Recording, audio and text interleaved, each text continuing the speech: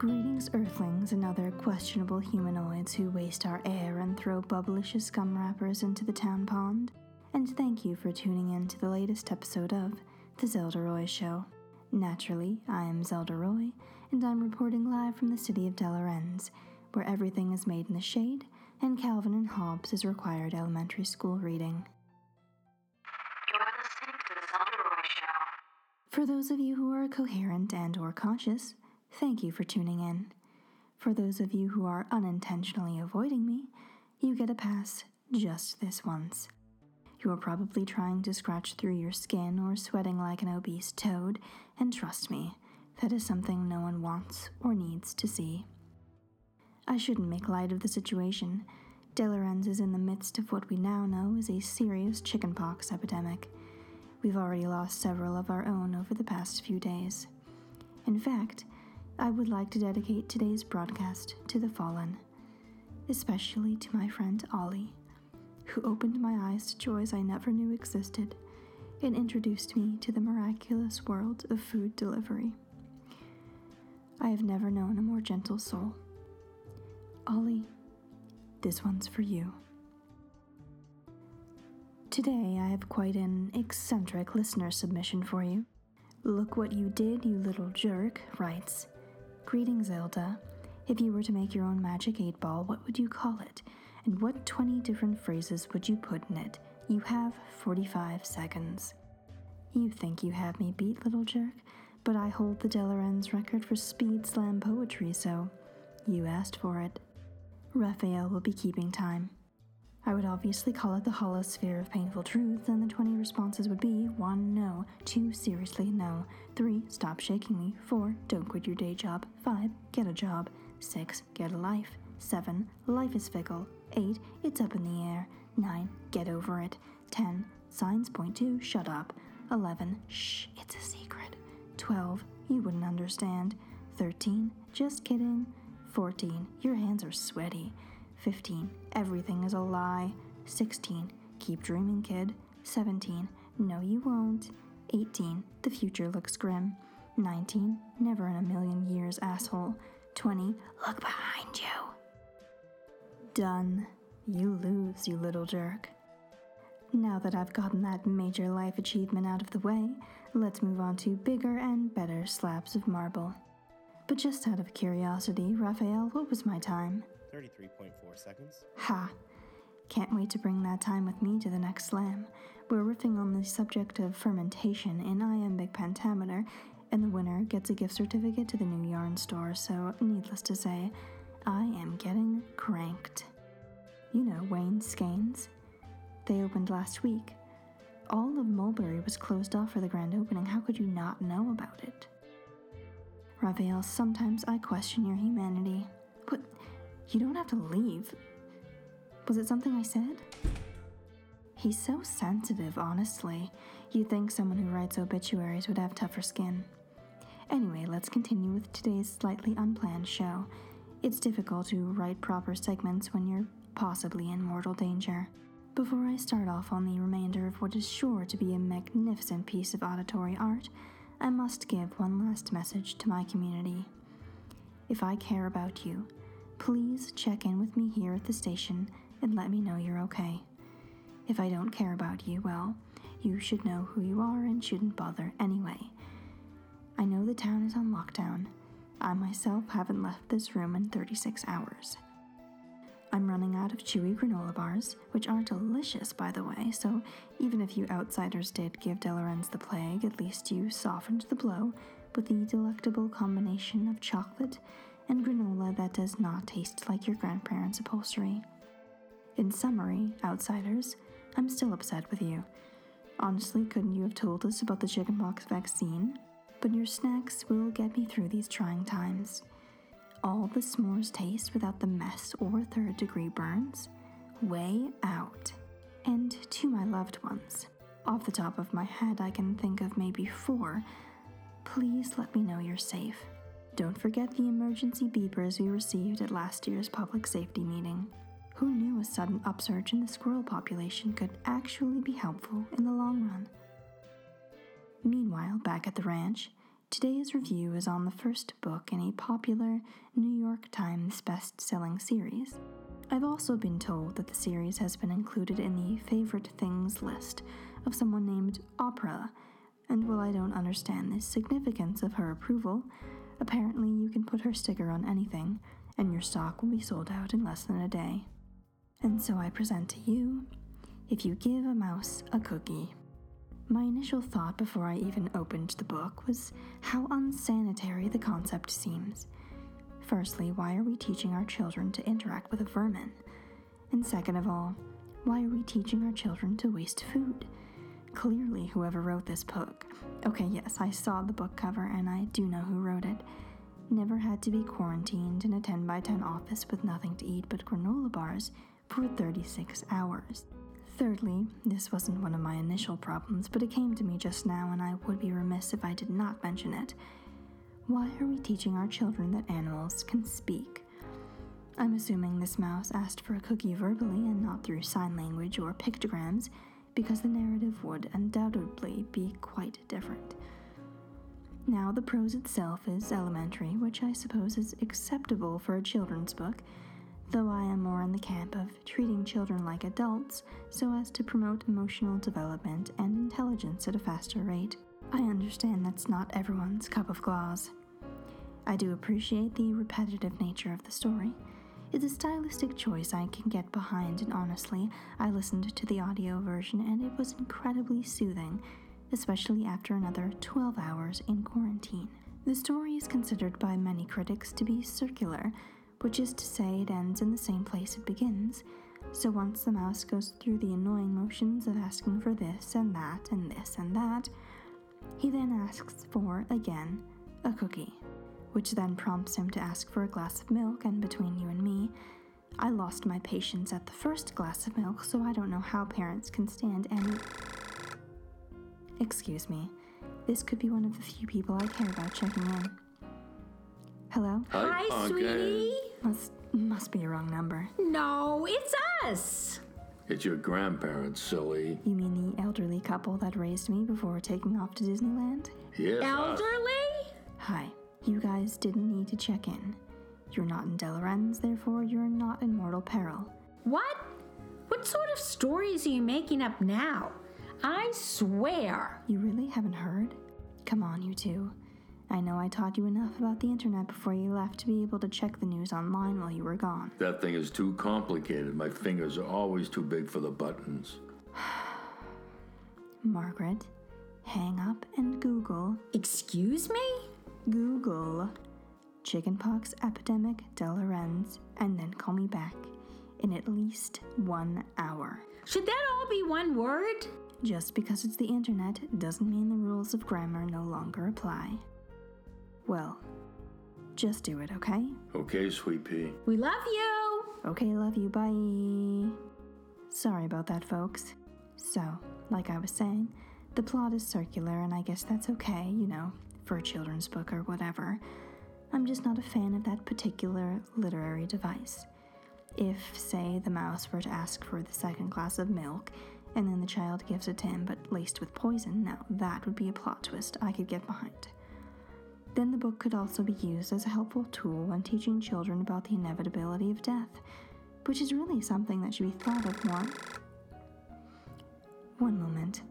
Hello? Hey, Zel. Valeria, thank Jupiter. Are you okay? What about Daisy? Is Daisy okay? Also, I thought I told you never to call me that. I'm fine, and so is Daisy. I've been working non-stop for the past few days, so I haven't even left the house. Where's Kate? He's indisposed. I'm going to need more than that. Well, you know what today is. Oh. So he's grieving. Hasn't come out of the bedroom for hours. Well, at least he's safe. Barlow's not with him, is he? Subtle, but no, that party pooper's off being noble, trying to help with whatever medical training he has. I don't actually know what kind of doctor he is. Anyway, he says everyone deserves the same treatment, so he's gone out to the furthest sectors since they're not getting enough supplies. What? That's crazy. It's total Germsville out there. I told him not to go, but he started ranting about class structure and affordable healthcare, and I gave up so I wouldn't have to listen to him anymore. Okay, well, I'm kind of still on the air, so I've got to get back to that, but keep me posted, okay? Later, Gator. Sorry. Again. Where were we? Yes, the inevitability of death. Oh, this was definitely a mistake. Hello? Are you kidding me? Why would you ever think I would be interested in hearing if you're alive? Drop dead twice, Kenneth G. Fabio. Well, I never. So the mouse asks for a cookie, and that is the catalyst for a number of completely unrelated events, including but not limited to sweeping, napping, and trimming whiskers. It's really all over the place, and I don't have the patience for such a choppy narrative. I prefer smooth, uninterrupted. What? What's got you frosted? I'm starting to reconsider pre-recorded shows. It's certainly less authentic, but I wouldn't have these interruptions, and I realize this time it's maybe a little bit my fault because I asked for updates, but honestly I didn't expect anyone to actually follow through with it because I didn't think anyone would be listening, but clearly they are, and now I'm just embarrassed at the quality of today's show, and I'm even more embarrassed that I just said... Righto. I just want to let you know that Barlow called. He's on his way back, and get this, he thinks he has the cure. Oh wow, that's great. I won't believe it until I see it because it's Barlow and I don't trust anything about the man, but that's hypothetically wonderful. Kate trusts him, so I trust him. Do you not remember the time Kate told you gravity didn't work at night and then you jumped out of the treehouse? So, feel free to update me and... yeah, give me 10 minutes because I really don't have much hope for the rest of this broadcast. But... Bye! Also, I think this book is a poorly structured lesson in the importance of knowing when to say no. If the boy refused the mouse the cookie in the first place, all of the subsequent requests could have been avoided. No straws, no naps, no stories, and more importantly, no more books in the series. The illustrations are okay, I guess. That's it. I'm changing my ringtone to that song from the animal cruelty commercials. Please tell me you're calling with commentary about the mouse book. Hello? Yes, hi. Who are you and why are you coughing on my live radio show? Oh, it's Horace, Horace Applebottom. Horace, how do I put this nicely? You are not on my list of people I care about. That wasn't actually put nicely, was it? I don't care. You're wasting my time, Horace. Why are you always wasting my time? I don't care about you. I don't care that you're sick. And I don't care about why you called because, frankly, nothing you could say would make me keep you on the air. So goodbye, Horace.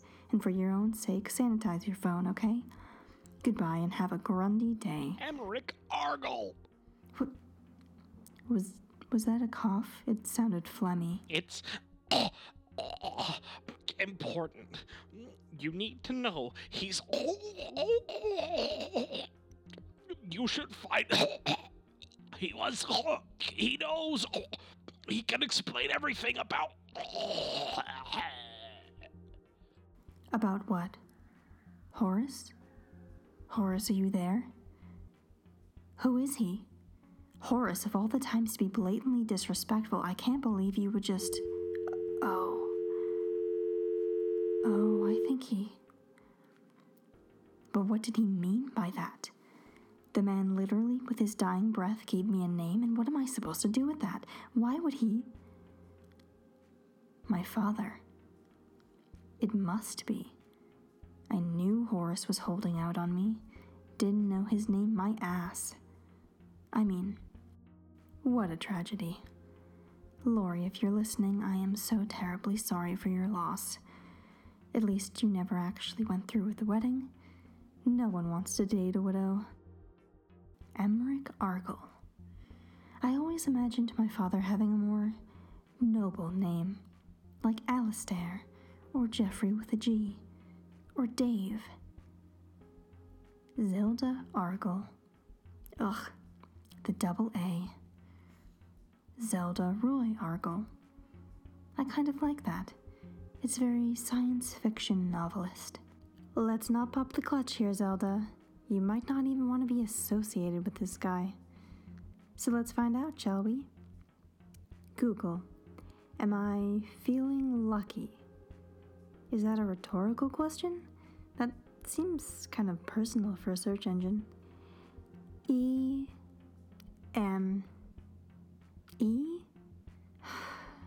The least Horace could have done for me was to spell that name phonetically. Did you mean Emmerich Rogel? No. Eric Argel? No. American Eagle? Definitely not.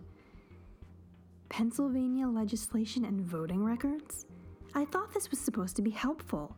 Cellulose nanofibers? What is this sorcery? Clearly Horace was pulling my leg. Or this guy is totally off the grid. Okay, now I'm interested. But how to get him on the grid? Or at least in the vicinity of the grid? And bingo was his name-o. Anastasia Edgerton is always in orbit, and she loves gossip so much I probably won't even have to blackmail it out of her. Which would be preferable because I was planning on using what I have on her to get her to schedule the Who's the Bossa Nova festival I've been pushing for the past few weeks. I'll send her a textual message. Hey, I am try ingredients, trying to get in touch with Ollie's friends to hold, that's in all caps now, okay, hold a, why is child the first suggestion, memorial service, but there's one name I'm not familiar with. Do you happen to know Emmerich Ariel? No, Argel. That's sent. Now, the illustrations for the book are what I would classify as cutesy. Certainly nothing to write home about, but nonetheless entertaining to small humans. If you can look past the fact that the mouse is wearing overalls, which, okay, are adorable, but completely unrealistic, then, well, good for you. I found it terribly distracting. I also found myself distracted by the size of the titular cookie in relation to the mouse's head. Cookies shouldn't be that small, unless the mouse is actually quite large, which would mean ipso facto the cookie is an acceptable size, which would mean also ipso facto the human child giving said mouse said cookie is actually a giant. Most likely none of that is the case, and it's simply an exaggerated picture in a children's storybook. Size perspective aside, Anastasia returned my text. Painter. Never paid electricity bill on time. Often rented Fantasia. Always picked out the yellow M&Ms. Check out his piece Double Indemnity Clause. It changed my life. And then there's a picture of a yellow circle with 2 holes. Oh, it's a smiley face. Huh. That's quaint.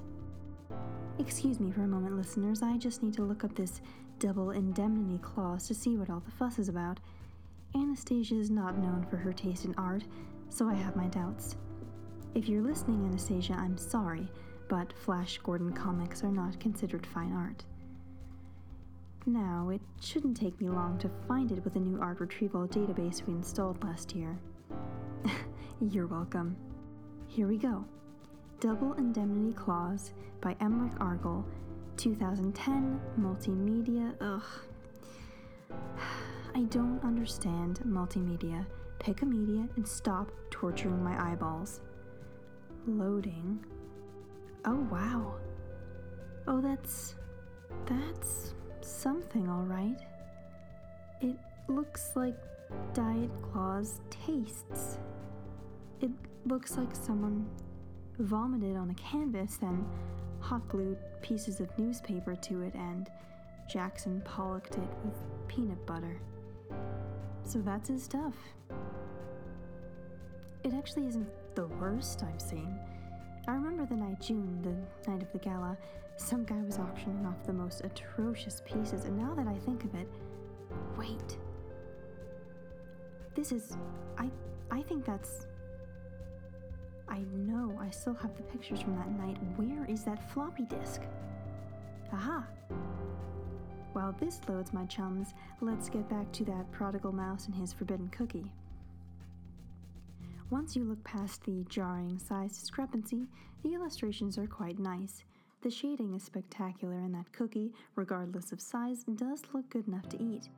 Actually, I was reading this book to Daisy in preparation for my review, and she started to lick the page, which was one of the cuter things she's done this week.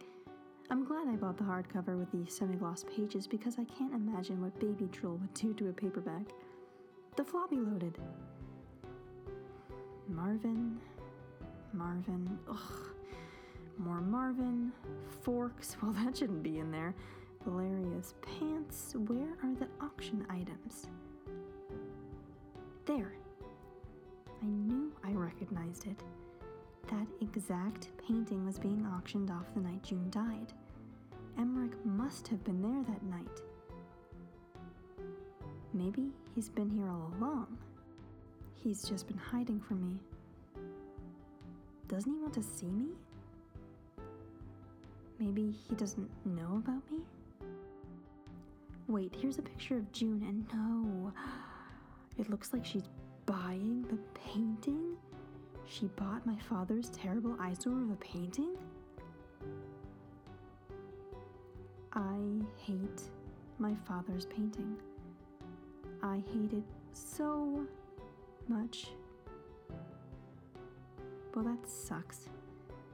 There goes that potential father-daughter bonding moment. I wish I could see his face, but the picture's too blurry. I can really only make out the shoes. Holy moly. Either I was born to a 5-year-old father, or this guy is not my father at all. It's June Stranger. Zell. There's no time, Valeria. This stranger in his hideous shoes will be the death of me. Speaking of hideous, that tie, that's Barlow, and he's shaking hands with Emmerich and talking to June. But he and Kate didn't become friends until... And then there's Kate with Barlow and June and Emmerich. And Valeria? Why wasn't I invited? Okay, that's not the point, Zelda. Focus. I knew I didn't trust Barlow for a reason, other than his poor fashion sense. But why would everyone pretend not to know him until after June died? Were Kate and Barlow all along? Did Kate know June and Emmerich were seeing each other? Were they seeing each other? And if they were, was he okay with it because he was, hanging out with Barlow? Well, that would make a lot of sense. The fact of the matter is something shady went down that night, and it had to do with Emmerich Argyle. So Horace wasn't helping me find my father at all. Thanks a lot, dead Horace. Sorry. Was he actually helping me find June's killer? I thought Caius Wilburn Selby was literally holding the gun. Was he not the one who killed June? Was Horace trying to tell me Emmerich Argyle had something to do with June's death? But how would Horace even know this Emmerich guy? Did they... You've got to be kidding me. There he is with everyone else, standing by that horrific painting that's going to give me nightmares for the rest of my young adult life. I really need to find out who took these pictures because I should probably send them a fruit basket or something. Actually, I should send them an edible arrangement. Those are most definitely on my top 10 list of outsider foods that can be given as gifts. They even make them dipped in chocolate, which reminds me, can mice eat chocolate? According to the illustrations, the cookie is obviously chocolate chip, and I know dogs can't eat chocolate, so maybe it's an animal thing. Note to self, look that up, because if it's true that mice can't eat chocolate, then any positive remarks I had about the book should be rescinded, because the entire foundation of the story is a lie. It's all a lie. I can't believe everyone knew this guy and didn't tell me. Why couldn't I know? What really happened that night? Zelda, don't. Liar! Whoa, what? I didn't even like you, but June made me hang out with you, and so I did because she was my best friend, and now I find out you were canoodling with her murderer? Is this a roleplay thing? I can't talk to you right now. No, Zelda, stop. You need to come over here. It's Kate. What about Kate? Does he need help torturing adorable kittens or something? It's bad, Zelda. He's gotten so much worse. He won't wake up and his fever is too high. And I can't reach Barlow and I'm scared, Zelda. Please, what if he... He won't. I'll be right there. Just keep Daisy away from him. It's going to be okay. I'm sorry, listeners, but I've got to haul ass. Cade he's... You know what? I am so tired of people I care about being taken from me for stupid reasons. Stupid reasons that have to do with the outside world. First June could have been saved if only our hospital had access to a ventilator, but no, we didn't have that because it wasn't ours, it was theirs, and so she died, and now Kate? He's dying because of some stupid sickness that makes toddlers itchy, but because we've never been exposed to it, our immune systems can't handle that sort of invasion? How is that fair? And you know what else isn't fair? Being lied to? My friends are liars, and June is dead, and Kate is... Spoiler alert, the mouse dies at the end. I'm sorry, that was petty. I shouldn't take out my anger on you all. Read the book, don't read the book. Live the life you want to live, because you never know when some sort of weirdly named infectious disease is going to rob you of it. Zelda Roy signing off.